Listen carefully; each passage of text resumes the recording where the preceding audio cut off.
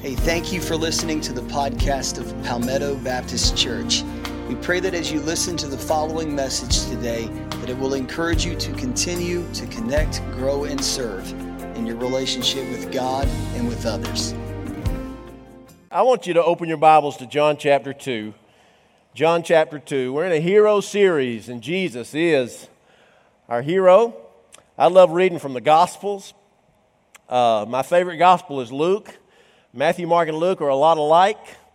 Mark gets kind of short rift a lot of times because 90% of Mark is in Matthew and Luke. But get this, 90% of John is nowhere else. And so we're looking at John chapter 2.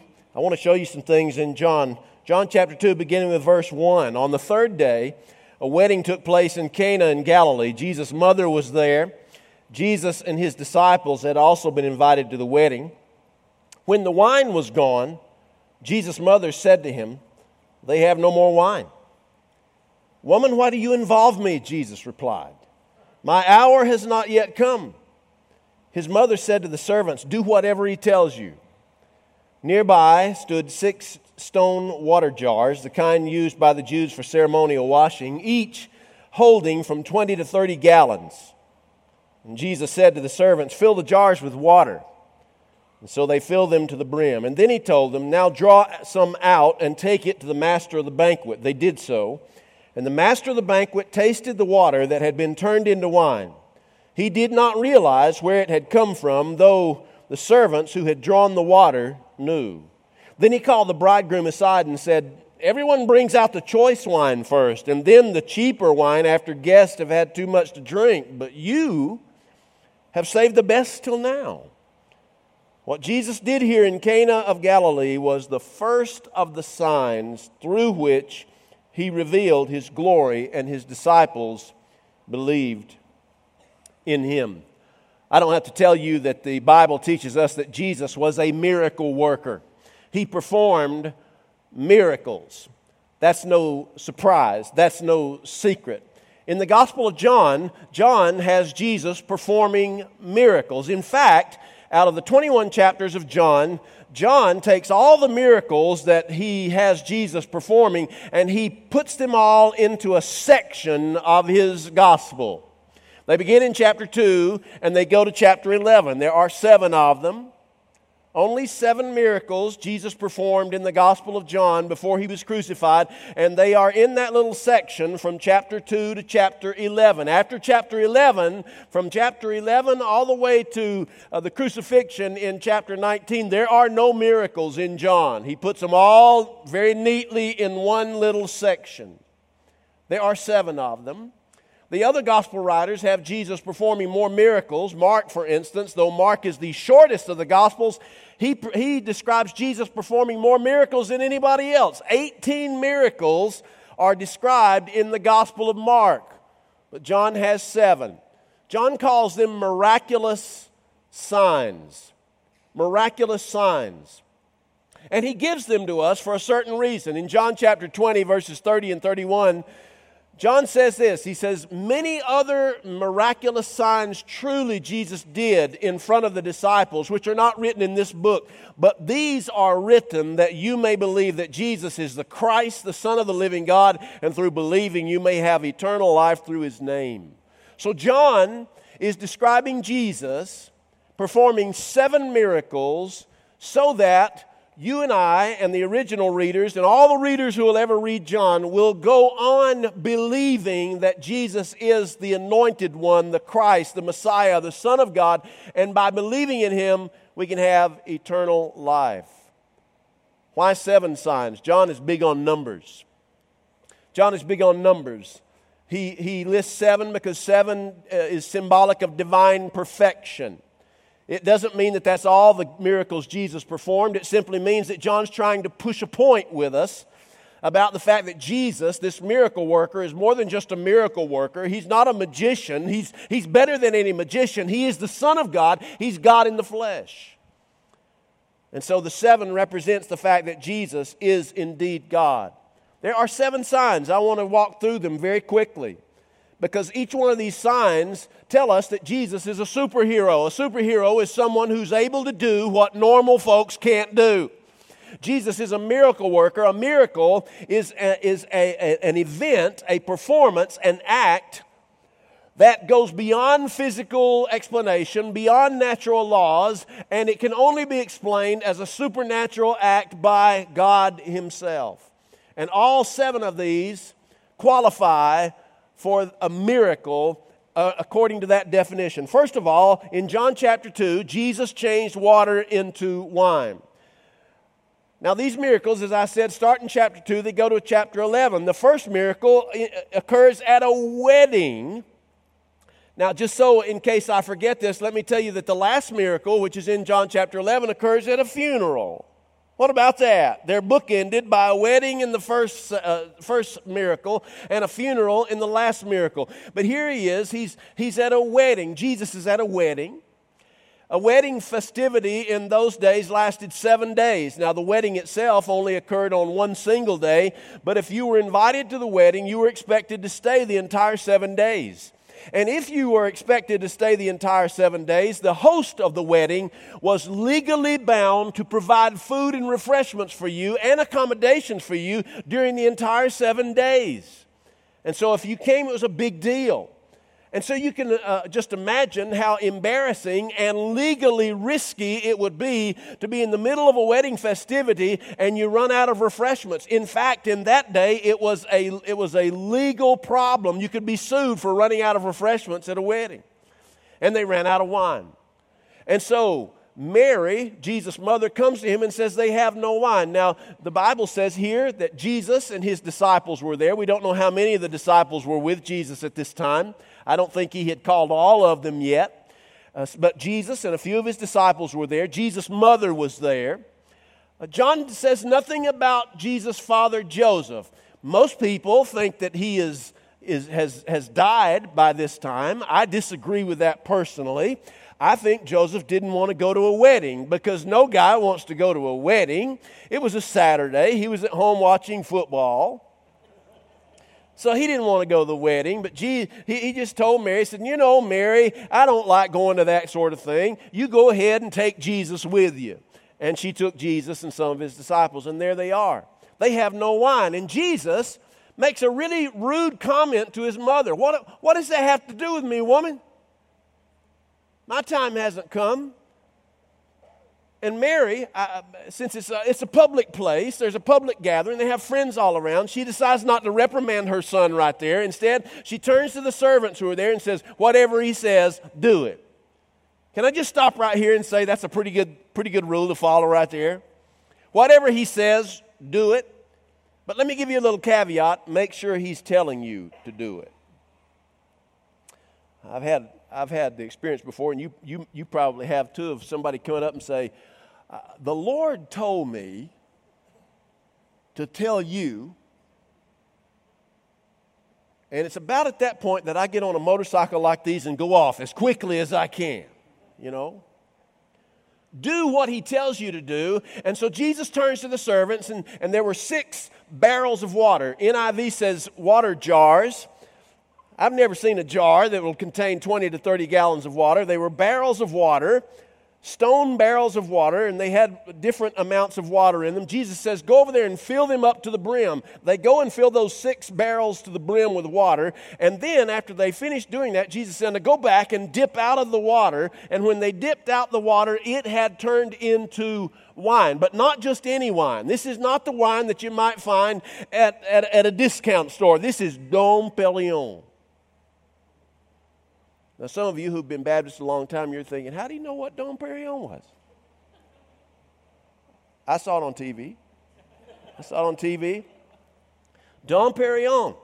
It was the first miracle. Now, John says in verse 11, he says, what Jesus did here in Cana of Galilee was the first of the signs through which he revealed his glory and his disciples believed in him. So John's doing us a big favor, at least at the outset. He's counting the miraculous signs for us. This is number 1, he says. Now, That's number one. The second miracle is found 2 chapters later in chapter 4. It begins with verse 43 and goes down to verse 54. It's a case where Jesus heals the son of a royal official. Now, this royal official was a person of importance. He was used to getting his way. He lived in Judea, in the area around Jerusalem, but for some reason, he was deployed up into the northern area of Palestine in Galilee. That's where Jesus was when he ran into Jesus. Now, he doesn't want to be there, and I'll tell you why he doesn't want to be there. He has a son who is so sick, he's near death. He does not want to be where he is.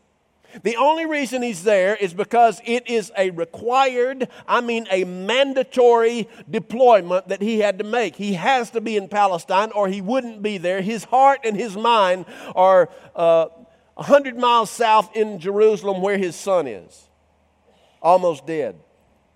And so he looks for Jesus. This desperate father looks for Jesus. He finds him and he says, "Sir, my son is nearly dead. I need for you to come with me and heal him." And Jesus, it sounds as if Jesus starts an argument with him. He says, "Well, you'll only believe if I perform miraculous signs for you." And the man looks at Jesus and he says, "Sir, my son is about to die." And John says that immediately Jesus said to the man, he says, "Go on home. Go home now. Your son will live." In fact, he lives now. And the Bible says that the man left and he went back down to Judea. It took him a couple of days to get down there. He gets there and his son is totally recovered. Totally recovered.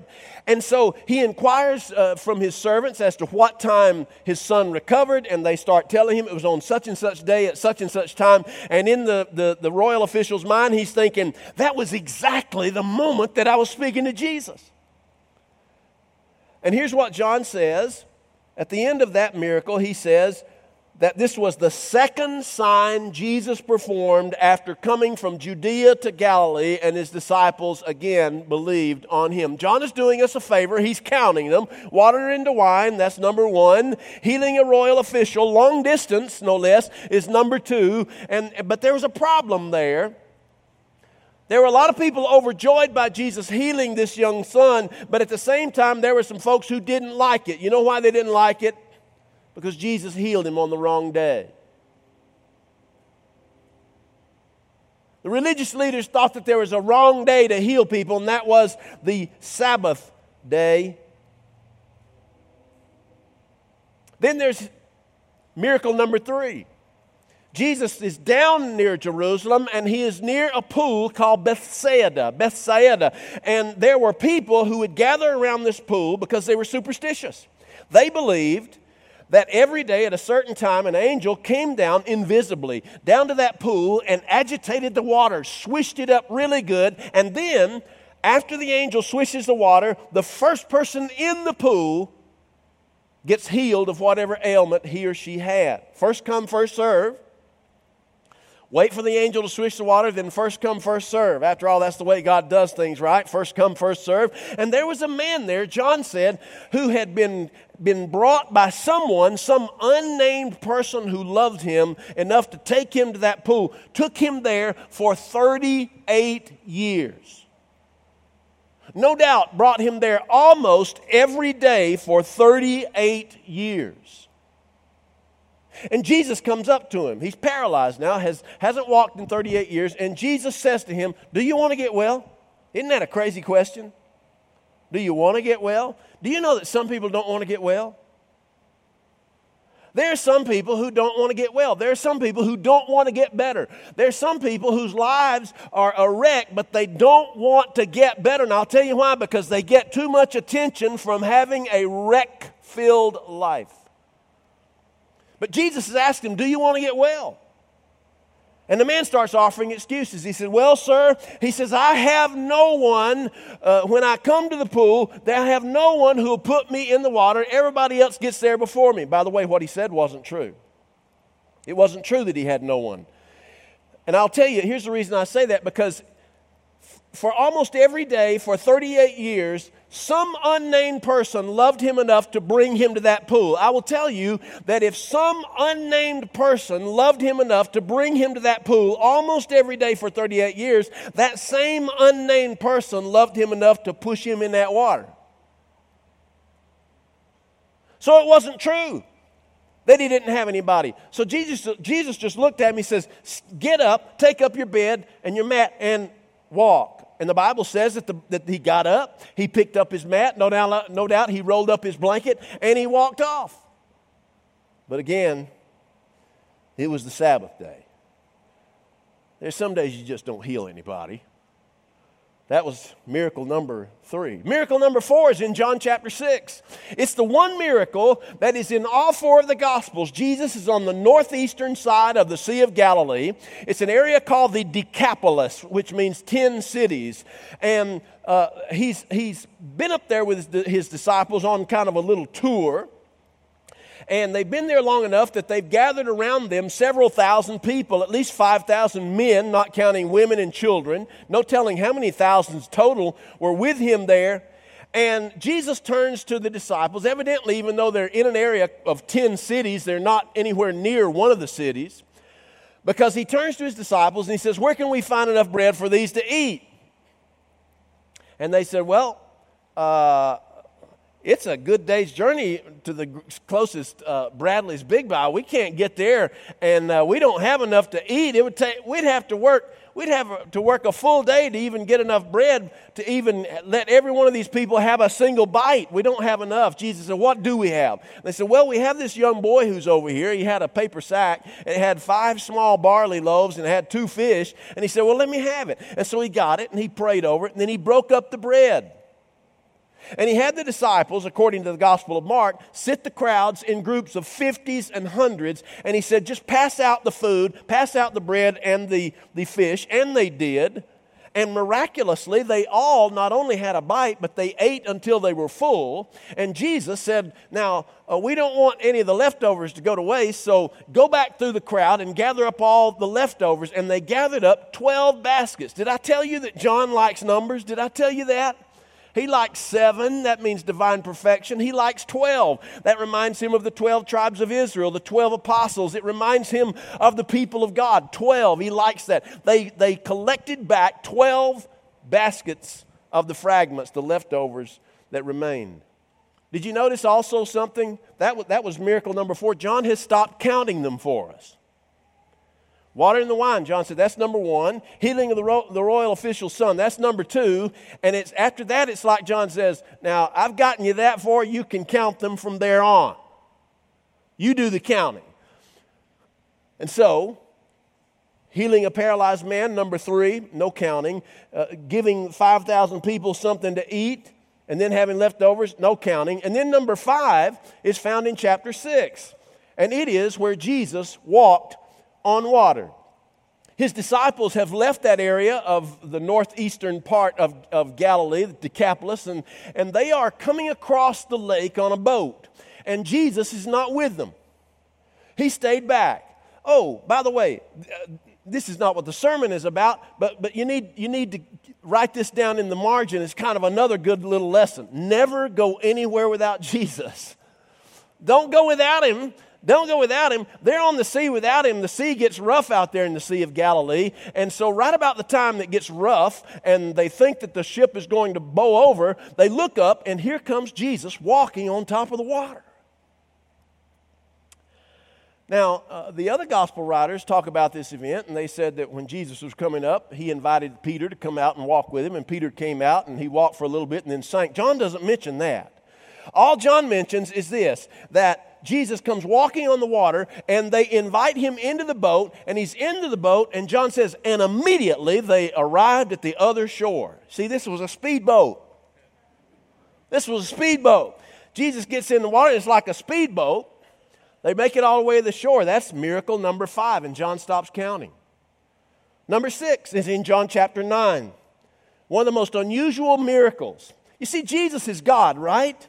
So Jesus can point at you and cure you, right? Or he could look at you and he'd say, if you're blind, he could say, have your sight, and you could have your sight, right? He could do that. In fact, he wouldn't have to say anything. He could just think of it. And by just thinking of it, he could heal you. He's God. He could do that.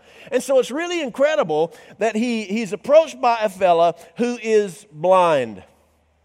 And instead of Jesus just thinking him into sight or saying, be healed and get his sight, here's what Jesus did. He reaches down and he gets some dry dirt in his hand. And then he does something. And see, I don't know. I just believe that Jesus has a little bit of North Georgia in him. And so here's what I really think happened. John is silent on this, but I'm pretty sure this is what it is. He has this dry dirt in his hand. He goes, is that not how it went? That's how it went. Some of you from the city, you don't know.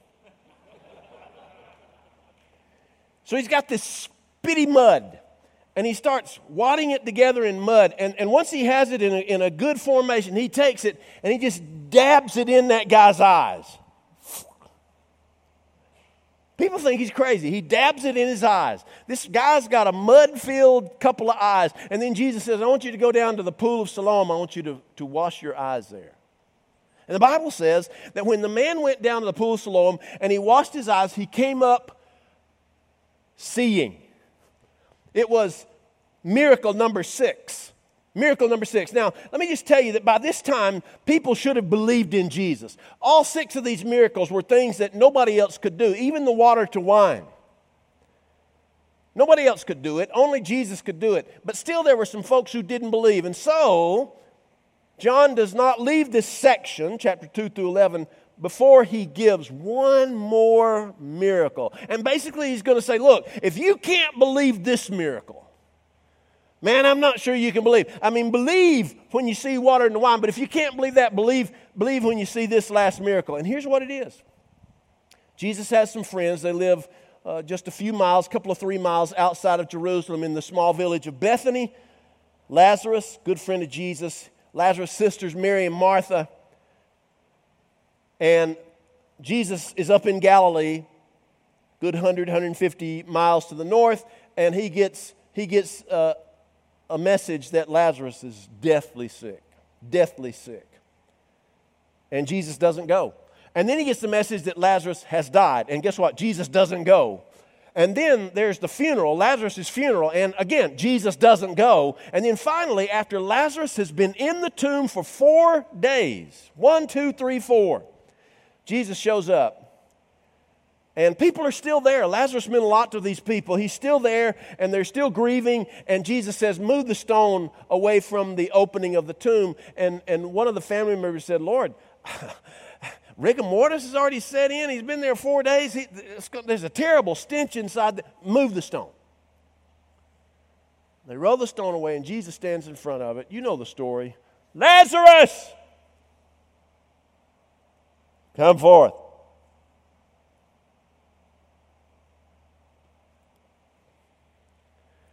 Can you imagine how many people had hair standing on their backs when old Lazarus come walking out of that hole in the ground? Jesus said, loose him and let him go. Take off his grave clothes and let him go. Let him go. 7 incredible, miraculous signs. John says, I'm showing you these in this little section of my gospel. He still has chapters 12 through 21 to go. But in 2 through 11, these are these signs. And yet there were still folks who hadn't believed. Incredibly.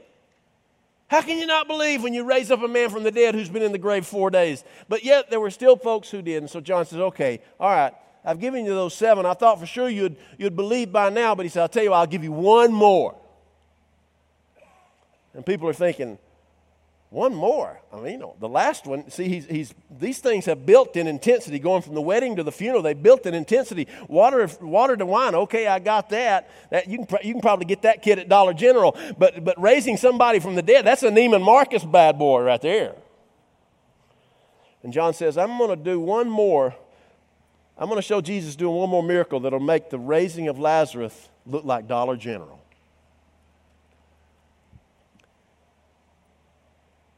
You see, it's one thing for Jesus to raise somebody else from the dead, but then in John 20, after Jesus had been crucified, John says one more, and it took me 9 chapters to get you to this point. Jesus himself was raised from the dead. You see what John is saying to us? He's saying, this is my superhero. This is my hero. Jesus is able to do what nobody else could do. Well, why are you telling us this, John? John says, because I want you to receive him as your superhero. That's why. That's it. That's what it is. Let's pray. Our Heavenly Father, everybody needs a hero. Everybody needs somebody who can do for them what they can't do for themselves. That's what superheroes do. Most of the time we try to invent our own superheroes and they are never real. But you, Lord, you are the superhero who is real, who has done above and beyond what any other superhero could do. And Lord, you have provided not only for life here, but life in heaven. And Lord, I thank you for all the miracles you did, including for those of us who saved the miracle of eternal life that you've given us. Thank you in Jesus' name. Amen.